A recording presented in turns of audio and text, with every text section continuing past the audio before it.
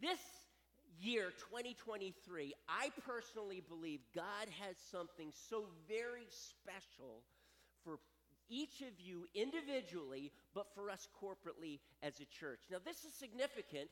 I'm going to get into a passage a little bit later on in the study tonight, just with regard to the heart of God for us individually, corporately, because I think sometimes we really don't believe that God desires his favor to rest upon us. You remember just a few weeks ago, some of you opened up a Christmas card, and in it said about unto you is born this day in the town of David. But later it says that it says peace to peace to men on whom his favor rests. Do you remember that? And his favor rests upon all of his children. And I want you to realize, I want you to come to grips with the truth tonight that God's favor rests upon you because you're a child of God. His favor is his grace, and his grace is everything that he has that we don't but desperately need.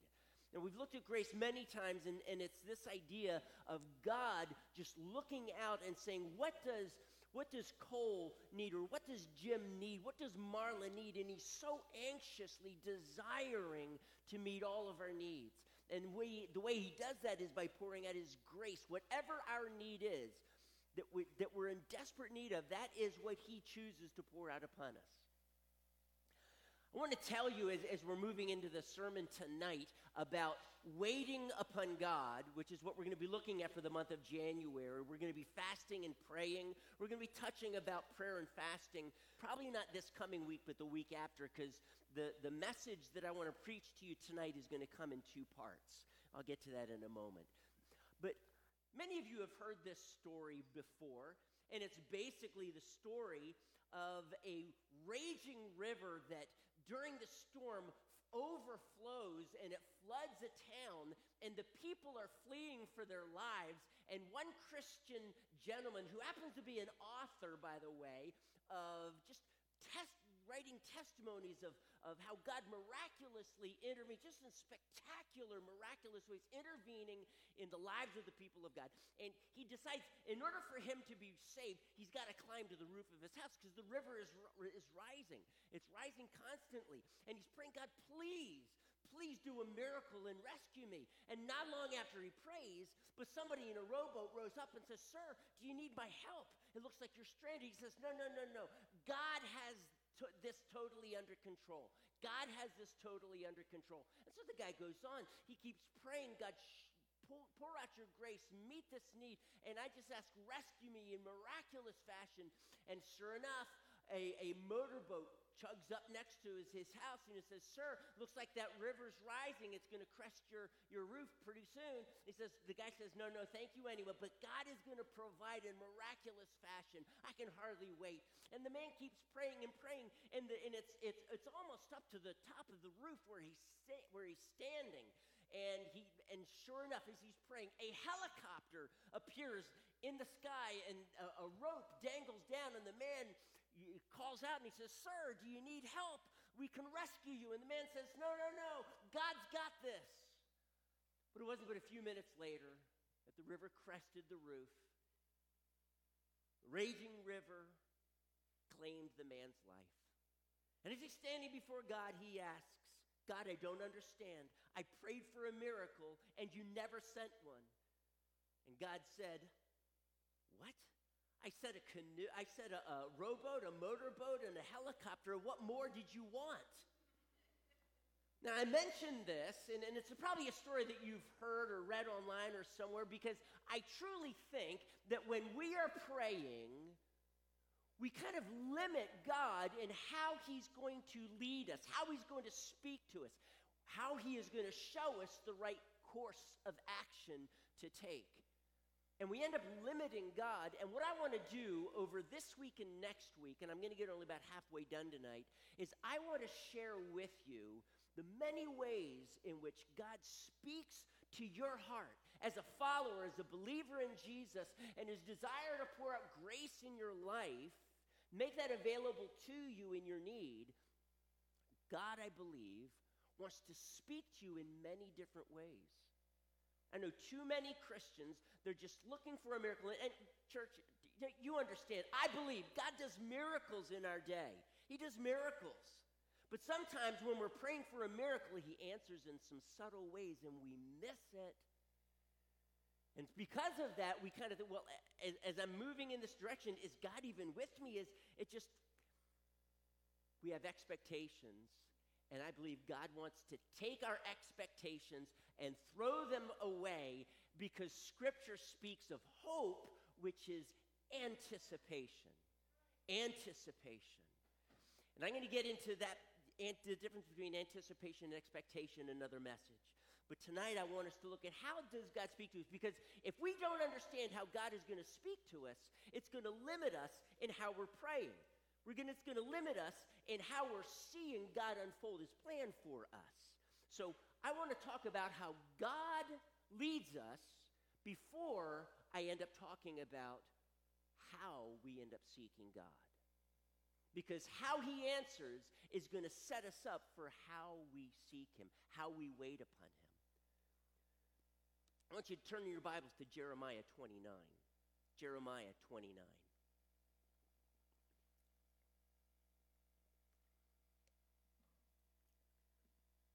I'm going to read a few verses starting verse 1, and then I'm going to skip over to verse 10 through 14.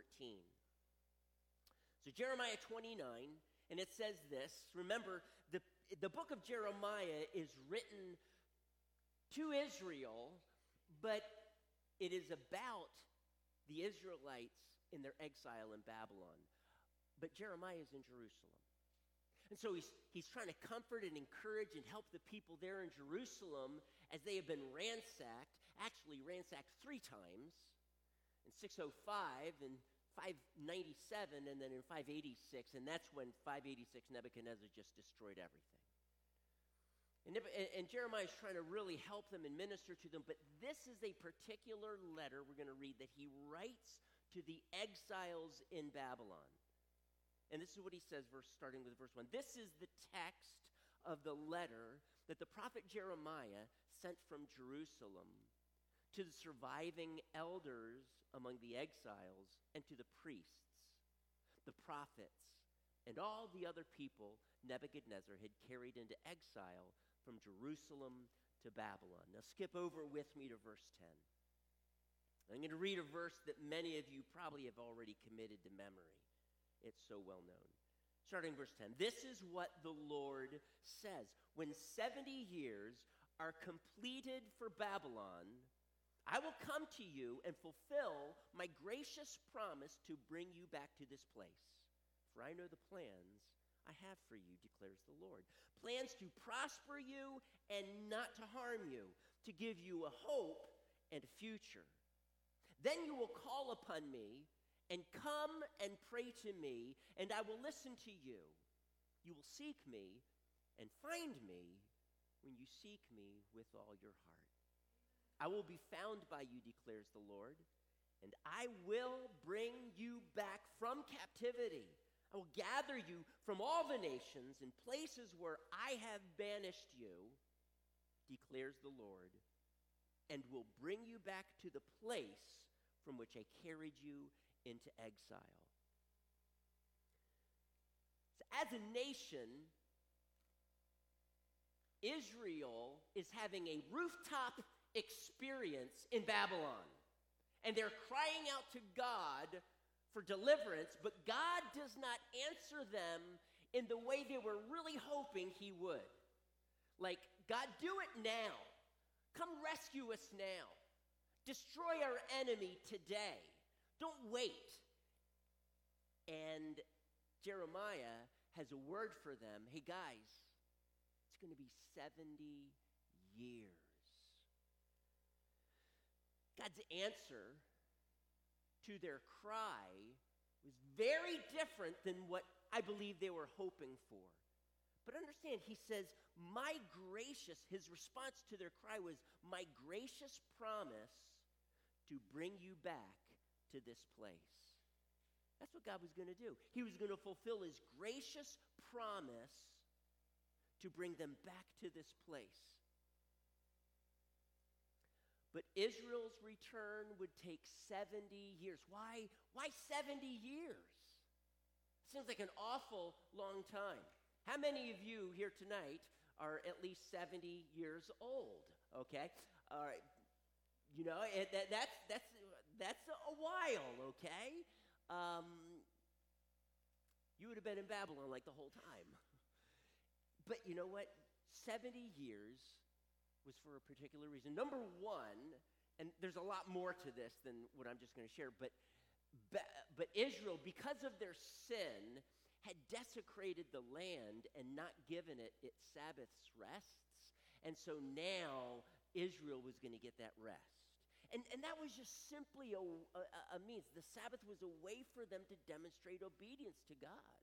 What a simple way to do it, and yet they constantly desecrated even the Sabbath.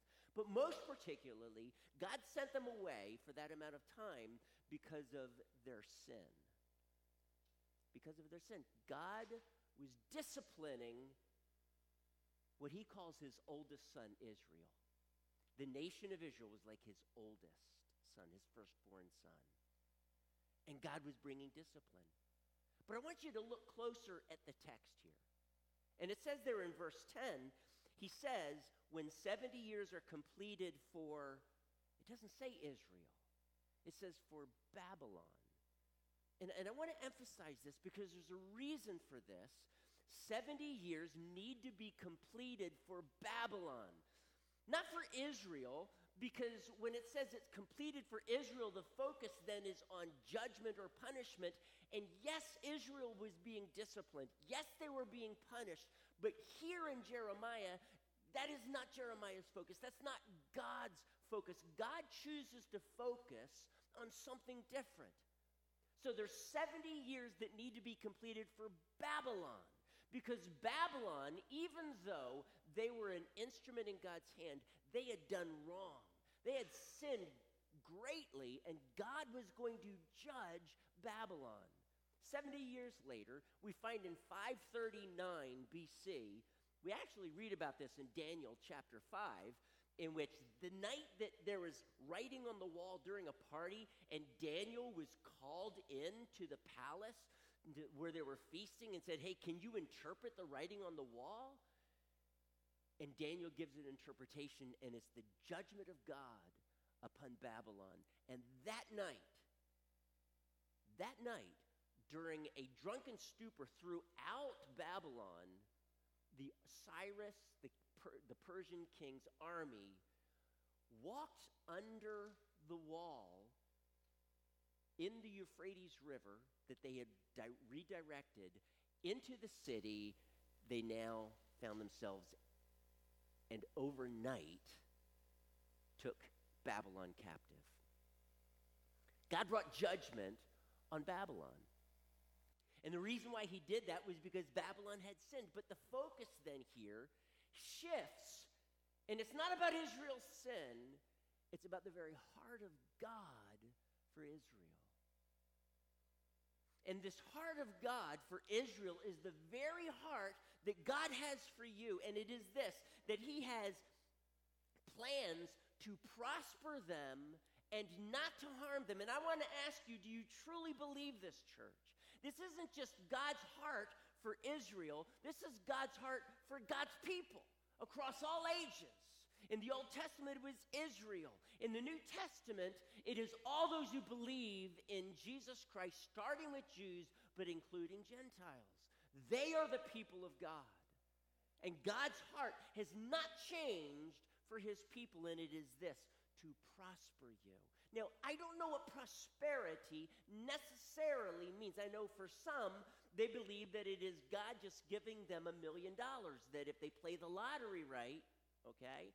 And the truth is, prosperity is God's blessing of welfare upon your life. You know, Jesus taught us to pray, give us this day $1 million, right? Did I misremember that? Give us this day our what? Daily bread. Provide for my needs now. That is God's prosperity. Actually, in Deuteronomy, it talks about God's doing this as a sign of the covenant. for him to give you the ability to make wealth, to meet your needs, the family's needs, your personal needs. God's heart is to prosper us. And I believe that if our heart is right, that it truly is to be givers and not just takers, not just reservoirs, stagnant pools, but reservoirs are built to be able to supply water for others. And if that is our heart, I believe that God will pour an abundance into us so that it overflows into other people's lives. Pressed down, shaken together, and overflowing, Jesus said in the Sermon on the Mount. This is God's heart. His heart is to prosper us, and it is not to harm us. Do you believe that it is God's heart to harm you? Do you believe that if it's maybe not God's heart to harm you, but maybe to allow the devil to do that? Many Christians truly do believe. Well, you know what? I just got to learn my lessons in life, and they expect bad all the time. And don't get me wrong, God allows us to go through struggles and difficulty, but his heart is way down the road seeing all the good that will come out of everything in your life today. God's heart is to prosper you, and it is not to harm you, to give you a hope and a future. Can I ask you, do you have that hope? Coming into 2023, is there a hope that is stirring within your heart? Now, can I just be honest? Some of us, as we've left 2022, maybe we find that our hearts, for the most part, are broken. We've experienced great loss, hardship, struggle, difficulty. And so what I'm preaching right now kind of just seems like words to you. And I'm praying and have been praying that God would take these words right now and that he would plant them in your heart, because you need to realize that God's heart is so much for you. And if you miss this, it doesn't matter what I preach over the next couple of weeks. You will not be able to truly believe that God is going to lead you. That God's heart is really to lead you to green pastures and beside still waters, not raging waters. The raging waters frighten the sheep. His desire is to lead you beside still waters and to nurture you, to lead you in green pastures, to provide for you your daily bread. God's heart is to protect you, to truly lead you as you're praying, as you're fasting, as you're pouring out and crying out to God and waiting upon him this month. And of course, over the remainder of the year, but we're praying as we're moving into this year for God's leading. He's going to do that because that's the disposition of his heart for you. His heart is always the same for you. Regardless of your present need of financial struggle, of an enemy that's attacking you, coping with the loss of a loved one, needing clear direction with regard to your business, how to respond to an offense, perhaps an ongoing physical problem, loved ones you're praying for, loved ones that have strayed from the Lord. He wants to prosper you and not harm you, to give you a hope and a future. Do you believe this? Now, with this in mind, I want us to ask this question: how then does God lead us? And that's going to take me into next week's message as well. But how does God lead us? First and foremost, God is going to lead us through his word. We're going to go through over a half a dozen ways in which God leads us. Some tonight, some next week. Number one, taking notes, number one is through Scripture. Now listen to what Scripture has to say. Psalm 119, 105. Your word is a lamp to my feet and a light to my path. Psalm 119, 11 says, I have hidden your word in my heart that I might not sin against you. And the reason why we study the Scripture is so that we will understand the heart of God and we'll understand how he leads us so that we know how to pray. Scripture shows us, he gives us biblical principles to know how to cope and deal with life in a way that pleases him in a way that's according to his will. When we fill our heart with his word, it directs us in paths of righteousness for his name's sake. Not for yours, for his name's sake. You're his child and you represent him here. For his name's sake, he's going to lead you in paths of righteousness. Why? Because you're hiding his word in your heart. So I'm just going to say, if you are not doing that, if you are not being a student of the word, if you're not sitting down as often, regularly, every day if you can, just reading the word and letting it soak into your spirit, how can you be led? Are you going to make it on just one sermon a week? I'm going to tell you, I'm going to challenge you, I don't think that's enough. So maybe that's why we come Tuesday nights as well, right? Well, for you personally, this is you personally. It's not being fed.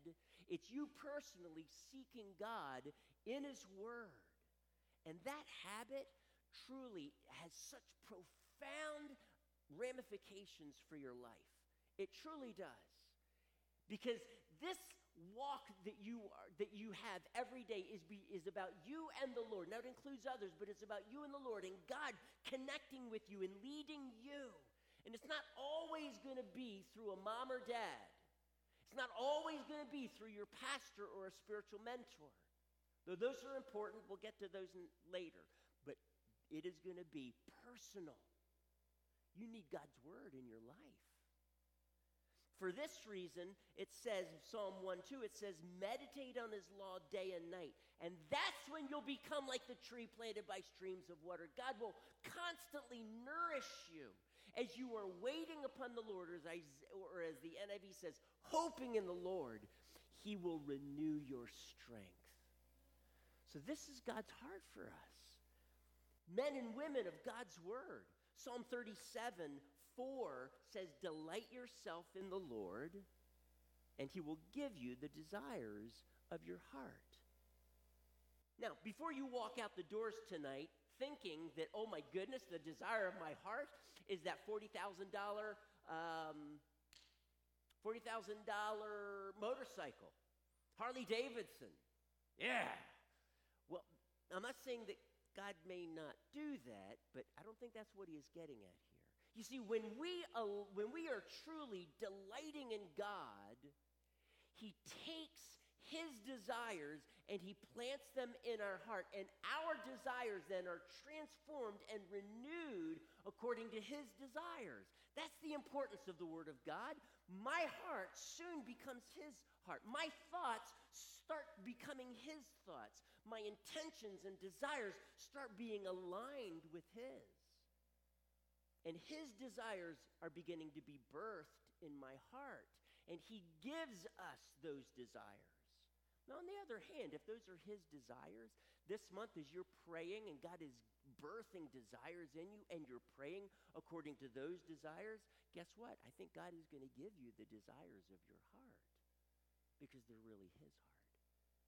But you got to know the word. You've got to be in the word regularly, letting it cleanse you, letting it align your heart, your will, according to his. But biblical principles are not enough. You heard me say that. Your pastor just said to you, but biblical principles are not enough. I'm not trying to blaspheme. I'm not trying to contradict Scripture. There's so much more that God gives us, but the very next thing I want to touch on is he gives you his Spirit. You see, principles are very important.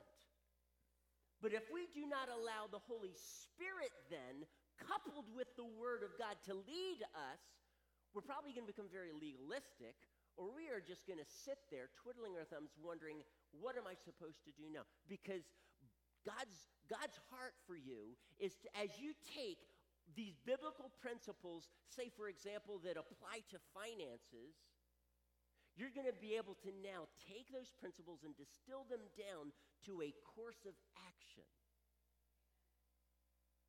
The Spirit, though, is the one who's going to help you in that process. John 16:13 says, he will guide you into all truth. He will guide you into all truth. That's his promise. James 1:5 says, and we've studied this as a church just several weeks ago, if any of you lacks wisdom, he should ask God, who gives generously to all without fault or finding reproach, and it will be given to him.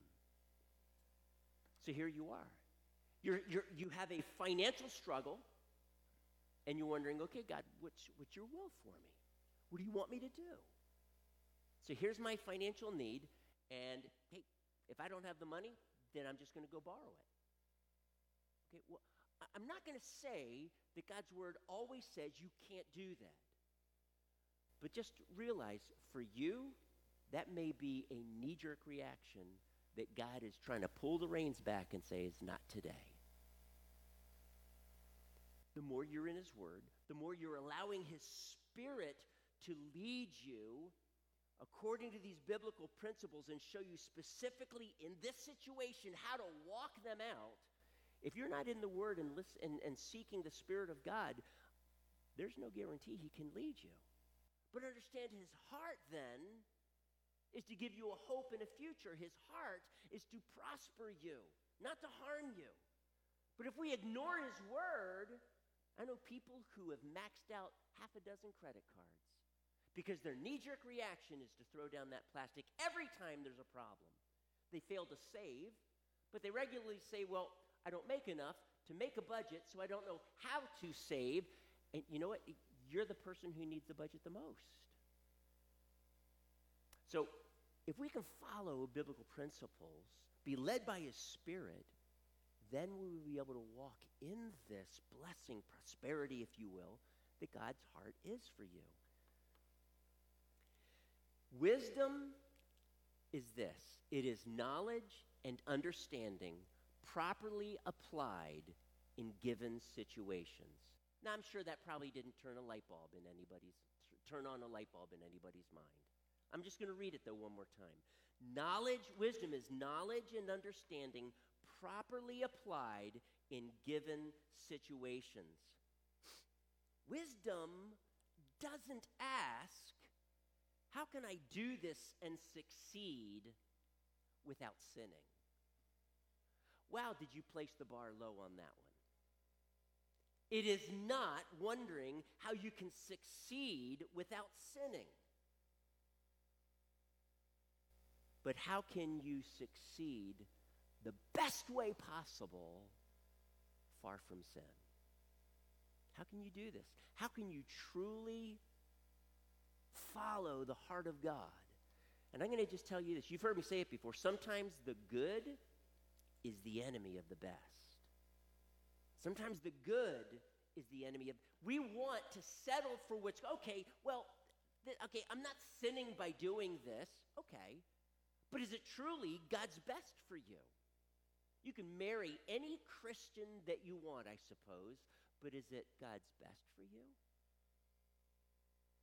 You could probably purchase any home, any location, but is it really God's best for you? Sometimes the good is the enemy of the best. Sometimes the best requires us listening a little bit longer, pressing into God a little bit harder, and the other things that we're going to be talking about over the next couple of weeks. You know, I could have stayed, my family and I, we could have stayed in Virginia Beach years and years ago. I could have pastored a church there, part-time turned into full-time, and that would not have been sin. But church, I truly don't believe that that was God's best for me. And you know what? God's best for me and for my family was actually harder than staying there. It was harder. To the point where as I would plan, it seemed as if God just delighted in blowing my plans up. Plan, go ahead, Mike, plan, okay. Wow, that really bombed.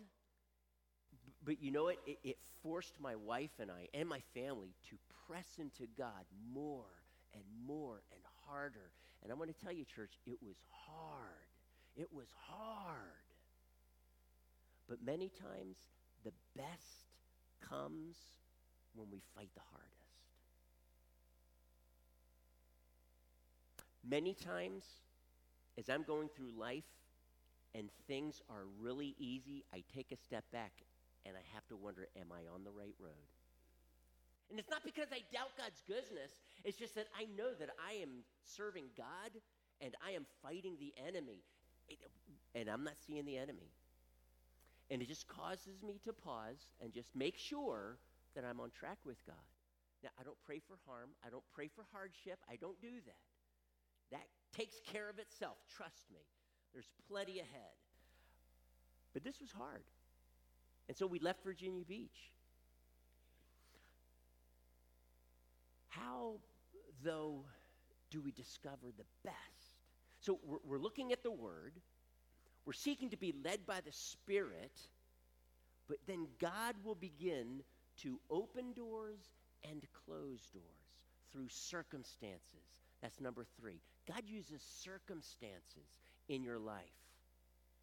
So let's say that the financial situation, okay? And you're taking these biblical principles, one of which is that the borrower is servant to the lender.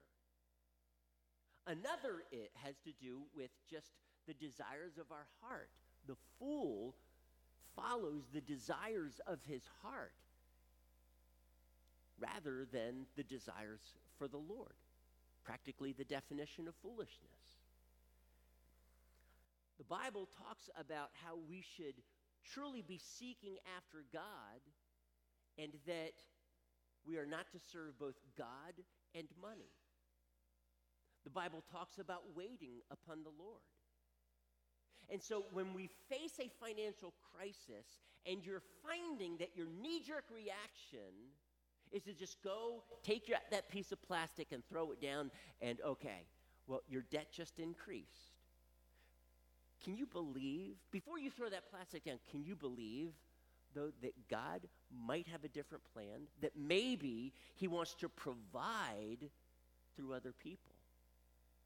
That maybe as you press into him and seek him and cry out to God, even to the 11th hour and 59th second, as we're seeking God, praying, that maybe God will provide then. Rather than, oh, there's a problem, don't have the money, plastic. Now, you know what? I'm not going to tell you that it's sin for you to go into debt. I'm not going to tell you that. I don't believe the Scripture tells us that it's sin. But the Bible does talk about waiting on God rather than running to alleviate stress or running to things of the world. You know, so many times when kings ran into a problem, there's an army coming, they went and they hired out another army rather than trusting God to protect them. So I get that. And I'm not saying if you borrowed money that was sin or that was wrong, but can I just tell you, have you allowed God to direct you? Have you allowed him to provide for you? Have you allowed him to open doors and close doors? And so here we're in Virginia Beach. My wife and I are praying. There's an opportunity for me to pastor a church in Albany. I had been there twice already to preach. I knew the senior pastor, and he was wanting to step down, and he was wanting perhaps this door to open for me. And so my wife and I were praying. To be honest with you, my wife dreaded living up north in New York, of all places. She struggled with that, but she was, well, okay, if this is God's will, then she would crucify the flesh. But you know what? As we prayed, God began to say, and there was the opportunity, though, for to pastor part-time, at least, at the church we were at. So here's two open doors, at least seemingly open doors, and we just begin then, as we're going through that, the open door for one happened, both of them actually happened in August. Here we now are in September of 1993, and we just come to this conclusion, you know what, we need to set aside a day of fasting and praying. Now, God could have called us to 3 days or a week. We've done that kind of stuff. I personally don't like fasting that long. I know some people who have fasted 40 days. But you know what? God just said one day, I was grateful, one day, fasting and praying. At the end of the day, my wife and I get together. I mentioned this to you last week, and God leads us. And we are supposed to move out of our house. That would mean that the door to serve the church we were a part of then, we were closing. We just did not sense that that is what God was wanting us to do.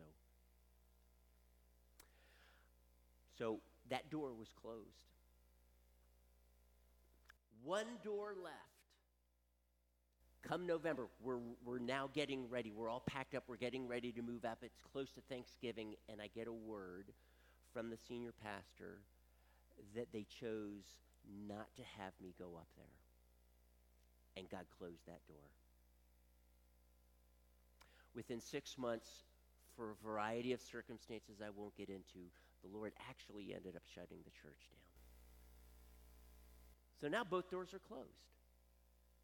We then realized, well, there has always been a third option that we have looked at, and that was starting a church. And we had looked at a number of different places. And God so far has closed 2 doors. And now, God, you need to show us where we're even supposed to do this. And so we set December aside. We spent it in Delaware with Meredith's grandmother. After that month was over, we're still seeking God. It was a month with her family, and the Lord began to confirm that we were to actually start a church, not where they lived in Fort Lauderdale, but actually here in Orlando. And can I just tell you that up until that time which we left for Delaware, Orlando was not on our radar, at least not on my radar. It just wasn't. And step by step, God closed doors and opened others. God directed us. He used circumstances. Now, don't get me wrong. Circumstances or a closed door does not necessarily mean don't walk through the door.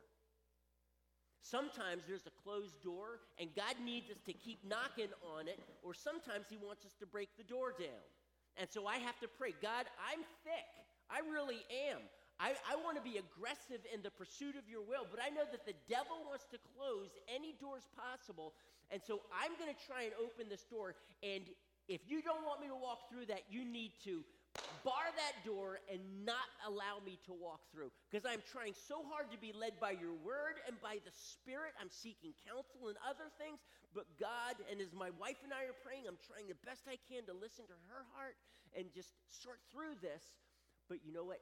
So many times, God has barred that closed door. He's locked it. I don't have the key. I can't knock it down. Okay, God, that's a closed door. God will open the right doors. Church, generally, you need only one open door, right? It's not like you need a lot, but he needs to close some of those doors. And I believe as you go into the year 2023, God is going to do just that. You're getting into the Word. He's leading you by His Spirit, and now He's using circumstances to direct you. The fourth thing, and I'm going to wrap up the message with this last one. It can be a bit long, but I'm going to do the best I can to shrink it. And do you believe that the Spirit of God can actually lead you through dreams and visions? Acts chapter 2, verse 17 says this. It is Peter, he's preaching on the day of Pentecost after they just heard all 120 in the upper room speaking in tongues, and these people are like, what is going on? And he quotes from Joel chapter 2. And Peter, to begin his message that 3,000 responded to make Jesus Lord and Savior, he begins it this way. In the last days, God says, I will pour out my Spirit upon all people. Your sons and daughters will prophesy. We'll get to that next week. Your young men will see visions. Your old men will dream dreams. Usually it's young men who have the dreams, right? But no, here it's old men. I want some dreams, Lord. But the truth is, God's going to lead us through visions and through dreams. And we see this throughout Scripture. Abraham had visions, and God appeared to him in those visions. Zechariah, in the New Testament, had a vision of an angel that spoke to him. Cornelius, same, he had a vision, and the angel spoke to him and said, hey, you need to go to this person's house. I'm going to send someone. and he has a very important message for you. And that's when Peter came, preached the gospel, and Cornelius and all his house became believers in Jesus and were baptized, filled with the Spirit even. But God spoke to him in a vision of an angel. Paul fell into a trance and had a vision in which God told him to leave Jerusalem because he was going to be persecuted. Paul had a dream of a man from Macedonia saying, "Come over here." Joseph had several dreams to show him how best to be a dad to Jesus. Joseph, the father of Jesus, actually had 4 dreams. And each of those dreams, God showed him how he was to best be a dad to Jesus. Ecclesiastes 5:3, it says this, "As a dream comes when there are many cares." Can I just tell you that God created you to dream? God created you to dream, and I don't think anybody on planet Earth fully understands what dreams actually do. Do you realize that it's not just Christians who dream in symbols? You are actually wired to do that. Usually, when you have a person who comes back from a war, traumatic war, in which he saw friends dying, usually, not all the time, but usually they don't dream those very same scenes. They tend to dream with symbols. That's just the nature of dreams. And God has allowed allow us to dream to deal with anxieties and worries in our life. So I'm just going to encourage you, if your dreams have symbols in them, it doesn't mean it's necessarily from the Lord, okay? And what it requires, though, is it requires you to be patient and make his dreams clear to you. That may not happen right away.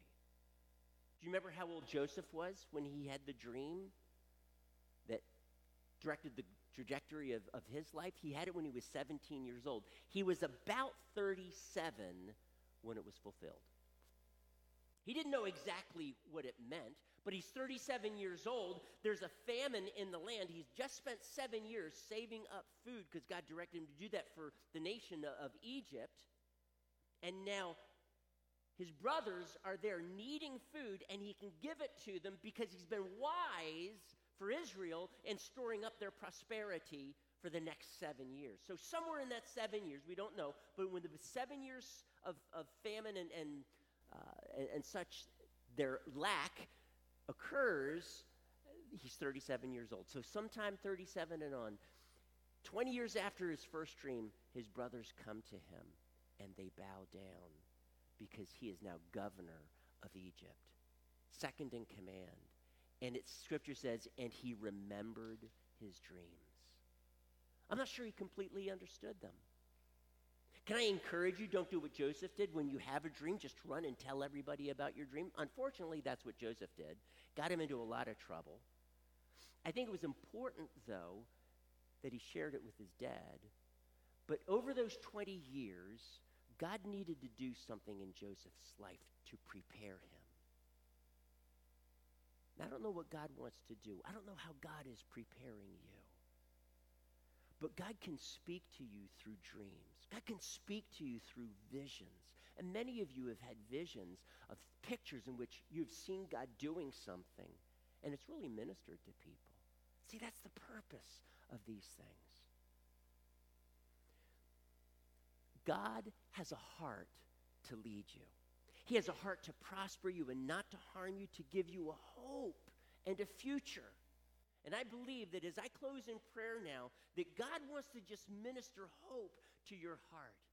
You seem as if the good things from God, those doors are closing. Well, if there are good things from God, he will open those doors because God is not against you. At times it feels like God has abandoned us. We can feel alone. I can only imagine Joseph when he was in Egypt and he was in prison wondering, God, what were those dreams all about? I don't fully understand them, but what were they all about? Do you think maybe he just took those dreams and said, forget it, and just forgot about them? It's possible. But for 2 years, he was in jail. But he was seeking God, and he just made the most of those 2 years in jail and turned it into a jail ministry. So whatever hardship or struggle that you're going through, if you can understand God's heart for you is so good, as you press into him, he's going to begin to reveal his will to you through Scripture, through his Spirit. He's going to do it through circumstances, opening doors and closing doors. And he may give you a dream or a vision. But that's his heart, to lead you. In these last days, he's going to pour out his Spirit, and as long as he's pouring out his Spirit, church, this is what we can expect: prophecies, dreams, visions, until Jesus comes back. But I want to help you to understand, how do we do this? And if you have a dream, don't hesitate to just submit it to someone, to your spouse, to a spiritual leader, to myself as a pastor, to someone that you look up to spiritually. And they may not know the answer right away, but God gave you that. If that's a dream from God, he gave it to you for a reason. Allow him then to fulfill it. Church, can you stand with me? Father, I want to thank you for the power of your word. It's truth. It guides us. It leads us, and I pray, into all truth. Father, we want to walk in the very center of your will, not on the outskirts. We don't want to succeed, but just somehow barely not sin. Father, we want to follow in the very center of your will, no matter how hard it is, and seek you, pursue you. Let that be our heart, God. And if it's not today, may it be. Because your heart for us is so good. Encourage us with this word, I pray. In Jesus' name I ask. Amen. Amen. God bless you guys.